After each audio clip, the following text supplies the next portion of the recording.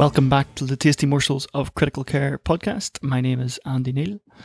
Critical illness in pregnancy is remarkably rare given the somewhat bonkers system for reproduction that we seem to have evolved over the past million or so years.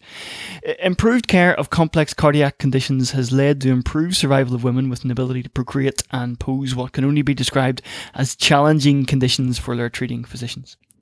What can we expect to see in terms of cardiac disease? Well, most commonly, we're going to see ACS.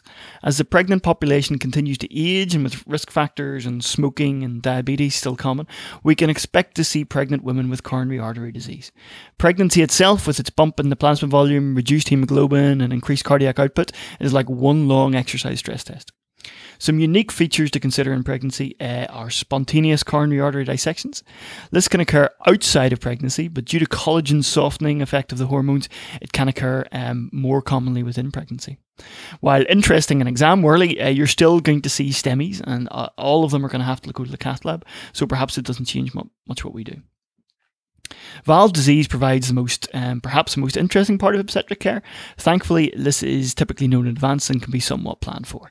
And there is a World Health Organization, a joint ESC WHO classification of cardiac disease that runs from 1 to 4, with 1 being no detectable increased risk in pregnancy to 4 being pregnancy being contraindicated.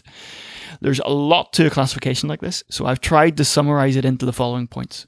Basically, you can expect to see the worst outcomes in people with stenotic lesions, pulmonary hypertension, Eisenmenger's, which if you remember is an irreversible pulmonary vascular disorder secondary to congenital heart disease. People with mechanical valves don't do wonderfully. Severe LV dysfunction, or people who've had a prior peripartum cardiomyopathy. And people who also don't do well are people who have aortas so big that you could drive a bus through them. References for this post best looked at would be in the O's Intensive Care Manual, Chapter 66, and the ESC Guidelines in the Management of Cardiovascular Disease in Pregnancy are well worth a quick look. Thanks for listening.